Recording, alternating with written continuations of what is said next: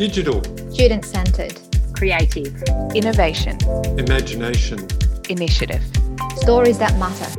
I'm Barbie Panther. And I'm Angela Ziebell. And this is Tales of Teaching Online, brought to you by Deakin Learning Futures. Hi, Angela. How nice to have you with us today. Angela's Senior Lecturer in Chemistry here at Deakin University, and is going to share some of her insights into some of the development she's been doing in a unit on Indigenous Science. Hello, Angela. Hi, Barbie. How are you? Yeah, I'm well. Thanks for joining us today. Could you tell us a little bit about your unit that you've been working with your colleagues on? Absolutely, no problems. And thanks for the chance to talk about the unit. I was recently involved in building a new Indigenous Science unit, which of course we didn't know was going to be online initially, but has now moved online for 2 semesters. I guess, firstly, it might really help if we start with what Indigenous Science is for us in this unit. And it's really, it's a difficult question, and so that's why I want to start with it, because we're not even sure it's the right term for the subject, because the Indigenous traditions all over the world deal with knowledge about the world that we live in and how we live in it and how we interact with it very differently to what we call science. But it is essentially the Indigenous equivalent to all our science concepts. And we're not saying they're one and the same, that Indigenous science is the same as Western science. They're very different. It's just the best phrase that we could think of at the time. And this conversation goes on and continues in depth in many, many places. So the subject is built around the idea that first we need to teach people a really deep understanding of cultural competence so they can navigate this space easily. And we do that by helping people understand what a culture is, what their culture is, and how it may have changed their interaction with the world, their understanding of the world even. Now, how do we do this within science, you ask? Well, it's not necessarily a traditional start to a science unit, but we weave the science through it. So we weave through things like how Burke and Wills would have survived if they were culturally a bit more competent and they would have understood and valued what knowledge the Indigenous people that they could have been travelling with, for instance, the guides that some people hired, which people commonly hired and they didn't in that case, what they would have gained from having those people with them to keep them safe and to explain to them what they could eat and not eat. And if you look up how Burke and Wills died, there's some great chemistry and some great biology involved. And we do things like look at the genetics of the assumptions people have made that are race-based in the past and how science has been informed in that space, and understand some of these cultural aspects of science that we don't really think of, but they're still there. Yeah, absolutely. Yeah, we probably don't talk about those enough. No, I don't think we do. So there's element of history too that runs through this start of the unit. So the first 2 weeks, that backgrounding, and we give students a huge array of resources that are really high quality. For example, the first Australian series, I highly recommend anybody watch that. And you know what, if you haven't watched it, maybe since you watched it in high school or even in the last 5 or 6 years, I think just revisit it, because it's a really great program, and share it with your family and friends if you've got anyone who you think will be interested. But we've constructed a set of activities for the students to go through so they can consider all these issues that informed Indigenous history in Australia. We don't generally touch on Indigenous issues in other countries. It's mostly just Australia, but of course there are mirrored and reflected examples from all over the world. So as a non-Indigenous person yourself, how did you go about developing a unit such as this one? Yeah, the first is very carefully and very respectfully, and the idea that I always keep in mind is the phrase "nothing about us without us," and this is a really important concept. And of course, it does not just apply to Indigenous issues. It involves any individual group. So we worked very closely with the Central Indigenous Engagement Group, and right from the start, before we even proposed that there would be a unit, it's a matter of going and seeing if this is a valid idea in the minds of people who are, experts in this space, and have that position in the university to decide if you move forward with something like that. Obviously, get all the help you can get. You should ensure that your staff have all the training that your institute could possibly provide them, and probably more. I myself did the Cultural Competency Centre of Australia training. They have a few different training. I highly recommend them. They're not particularly expensive, and it's just an online training you do over up to 6 months. And I think that reaching out to external experts is really important too. And this is all, you don't even have an idea of exactly what you want to do at this point, because there's no point having a plan of what you should do if you're not properly informed by all the important stakeholders. And you're not an important stakeholder in this conversation as in non-Indigenous academic. I made it a rule that we have an Indigenous voice in the room at all times. I think there's several people who would have liked, in terms of budget, to not have that be the case. It meant hiring TAs for each classroom, even if it was a relatively small group. But for me, that was just a not negotiable. I wouldn't have been moving forward with the class. I think, and this is a very broad sweeping kind of observation, that the differences, once you're learning about the differences in the two approaches to science and to some extent life and knowledge, then you've got to deconstruct your science specialties a little bit. So you're not looking at biology, and you're not looking at chemistry. You might be looking at something that might translate more to ecology, for example, but what you're really looking at is how plants and animals interact with the landscape. So we arrange things around those sort of concepts, and that felt like it fitted a lot better, because language is pretty important here, and we don't want to just keep putting the Western labels on it. We were obviously speaking in English, we're teaching in English, so those English words remain, but we don't have to have it codified in terms of that strict separation and regiment of traditional Western science labels. Yeah, I think that's a really good point. I know when I was working with some Indigenous partners in developing curriculum, what I ended up with at the end was totally different to what I thought I was going to end up with at the beginning. Once I started to have those conversations and started to open my mind to new ways to think about knowledge and new ways to think about sharing knowledge, it became a totally different thing. How did you find that experience in terms of what you thought you were going to develop and what you ended up with at the end? Yeah, I guess there's one really big advantage of starting with a total blank slate, is that we didn't really have any idea what we were starting with. And one of the first things we did was get Jade Kennedy down from University of Wollongong, and he just laid down all of the general concepts he could think that we would have the time to take up into our brains in the day and a half we had to talk to him, and just really briefly discuss through where that concept could be taken up.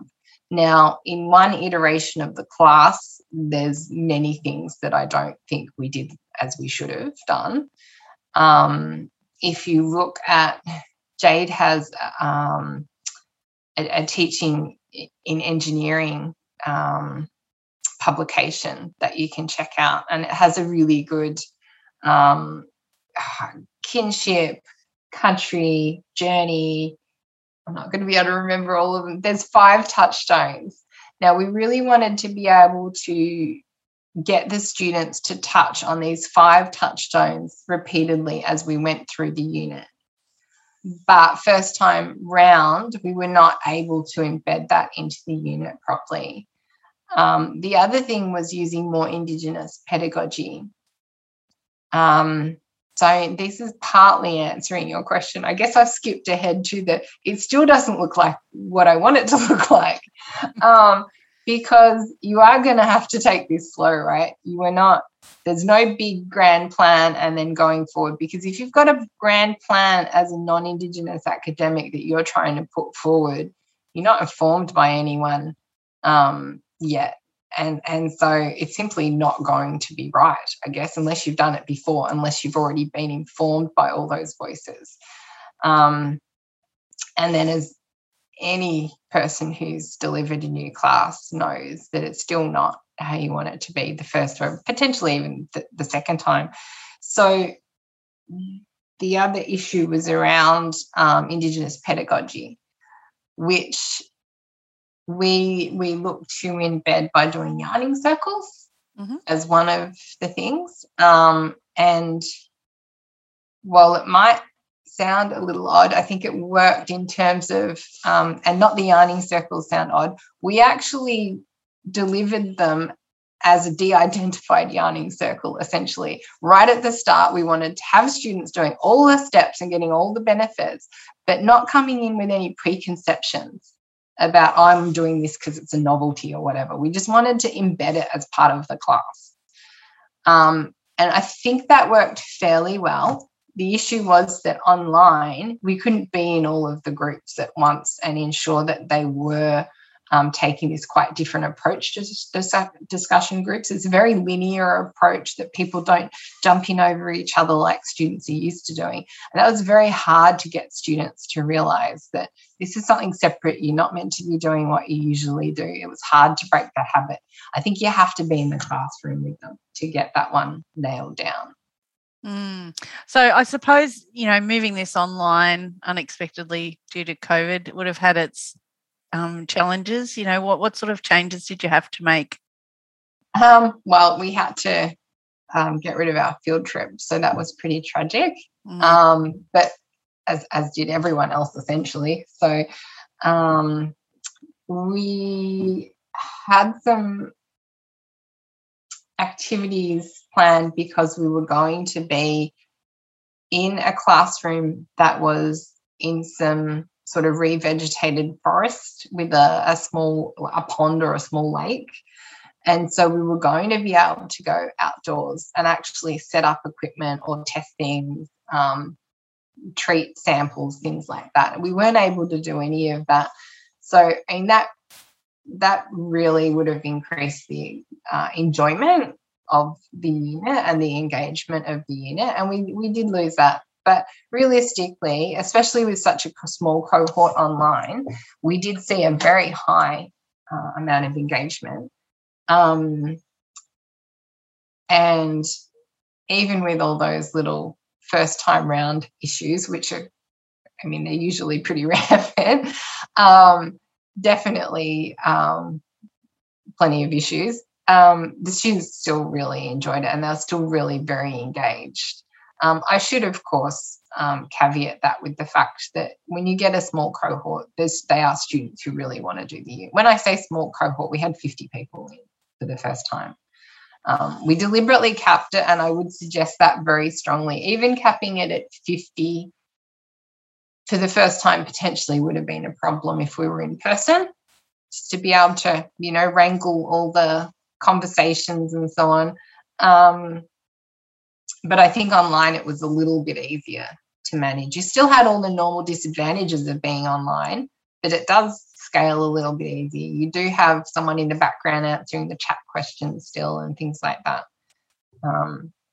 So I think they're the main things that we had to give up.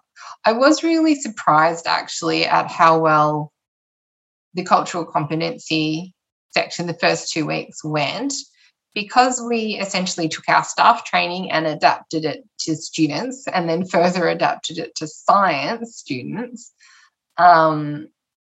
We really, I thought it was going to go fine, but I was very glad that it went very well, and it was very well received. And a part of that was the fact that we had a young Yoda Yoda man, Joseph Ty, deliver it, who's part of William Cooper Institute. He delivered it very well. He's very experienced in this sort of space, and I think they just love hearing directly from somebody, and they can ask directly about his perspectives and get that insight. And obviously he took time to explain, well, this is my insight. It's not the insight of every Aboriginal man, not even every Yoda Yoda man. But the students really appreciate guests in general, and I think in this space they just feel all the more privileged for having spoken directly to somebody that knows about this space they're so interested in. So in terms of assessment then, how do you assess a unit like this? I'm a really big fan of pre-workshop quiz in order to make sure the students have gone through the material that you're putting in front of them, and to show them that you value their going through that material, that it is actually integral to them progressing in the unit. So we had a little bit of, we had marks set aside for that, not a large amount, maybe 15% or 14% for the whole semester. We had double the amount for the cultural competency ones because I just wanted to really highlight how important that was. And it was early in the semester and there was a very large amount of material. So I really wanted to highlight that you are actually doing heaps of work early on and this is valued. Here you go. The other thing we did that's very, very important is reflection.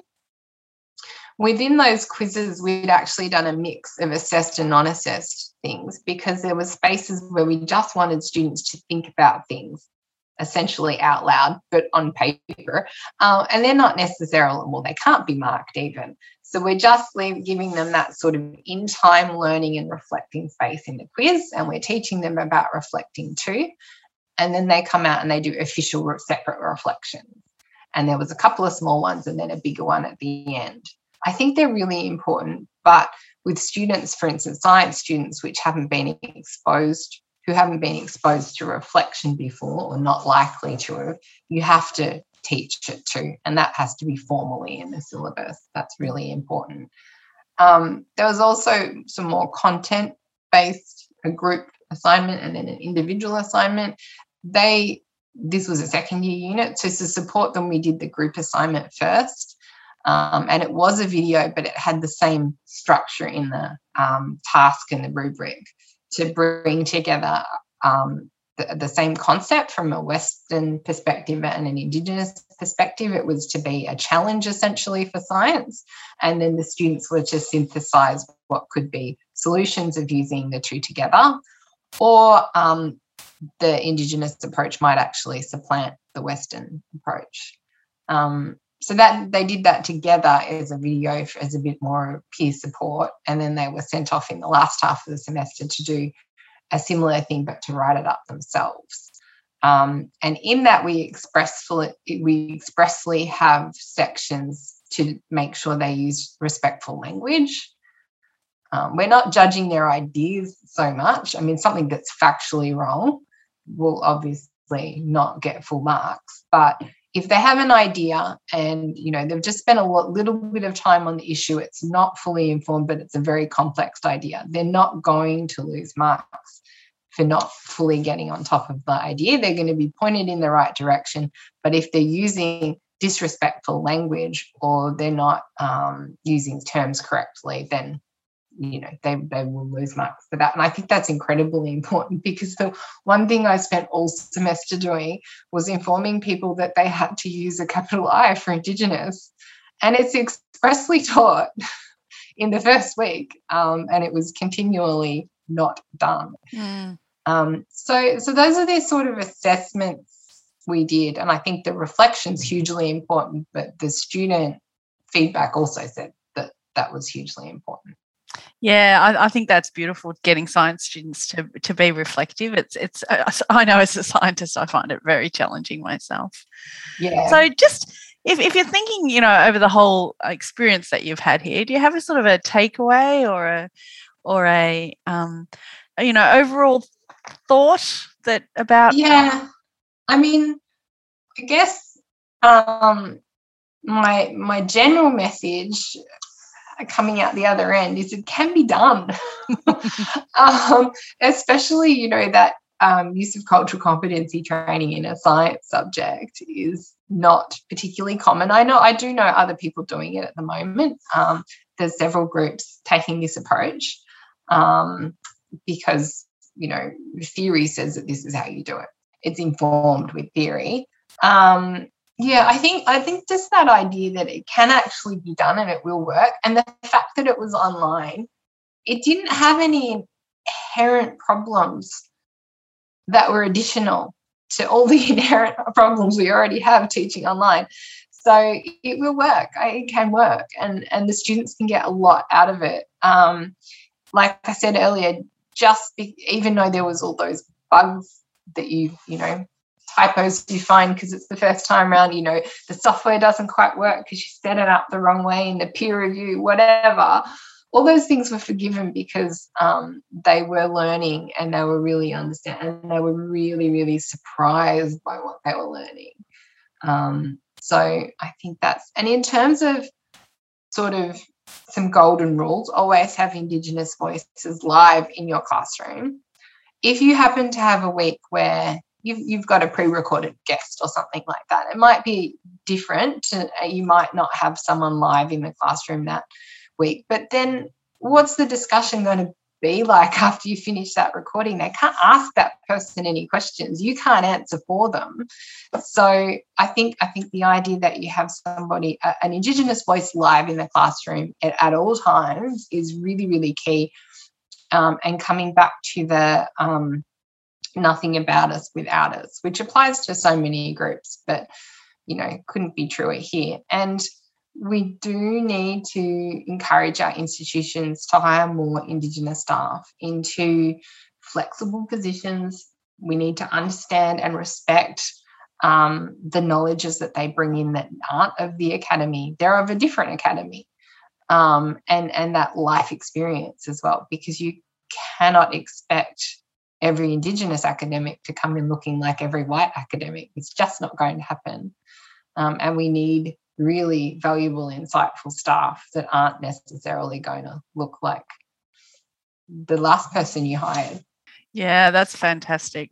Angela, it's been absolutely wonderful talking to you today, and congratulations on this unit. And I believe that it's become more popular with the students, and there's a waiting list to get in, which is... It is incredibly popular, pretty much doubled in size going to the second year, and with students even inquiring as to be on the wait list for a year or so. So we haven't constructed that wait list, and Andrew Giles has taken over the unit now, and he seems to be doing an amazing job. He is one of our former tutors, and is a Nurungiri man who's been at Monash for quite a while, brings lots of institutional knowledge and cultural knowledge, which is fabulous, and I think he's enjoying getting to know the students better. I'd also like to really thank all the staff that were involved in putting together the Indigenous unit. I've mentioned how important the staff from the William Cooper Institute were. That's the Indigenous Engagement Institute at Monash. So that was Jamil Tai and Joseph Tai, but also more senior people like John Page and Jacinta Alston, just to have additional support, ideas to be able to bounce around at all different processes of the 18-month process. For the staff that actually taught on the unit, Joseph Tai also taught on the unit, and he did the cultural competency section, which was amazing. And that is a resource that's irreplaceable if you have someone that can do that section well and start the unit off well. The staff that taught on the unit, Dave Turner, Nigel Tapper, Jess Walsh in the more biological section, and I mentioned the students earlier, and I feel like I'm forgetting one more person. Yasmina, who taught in the astrophysics section and has left the unit now. So thank you so much for the effort that they put into. Thank you so much. And thank you for sharing your insights today about this journey that you've taken on this unit. Thanks very much. No problems, Barbie. Thanks a lot for inviting me. Nice chatting.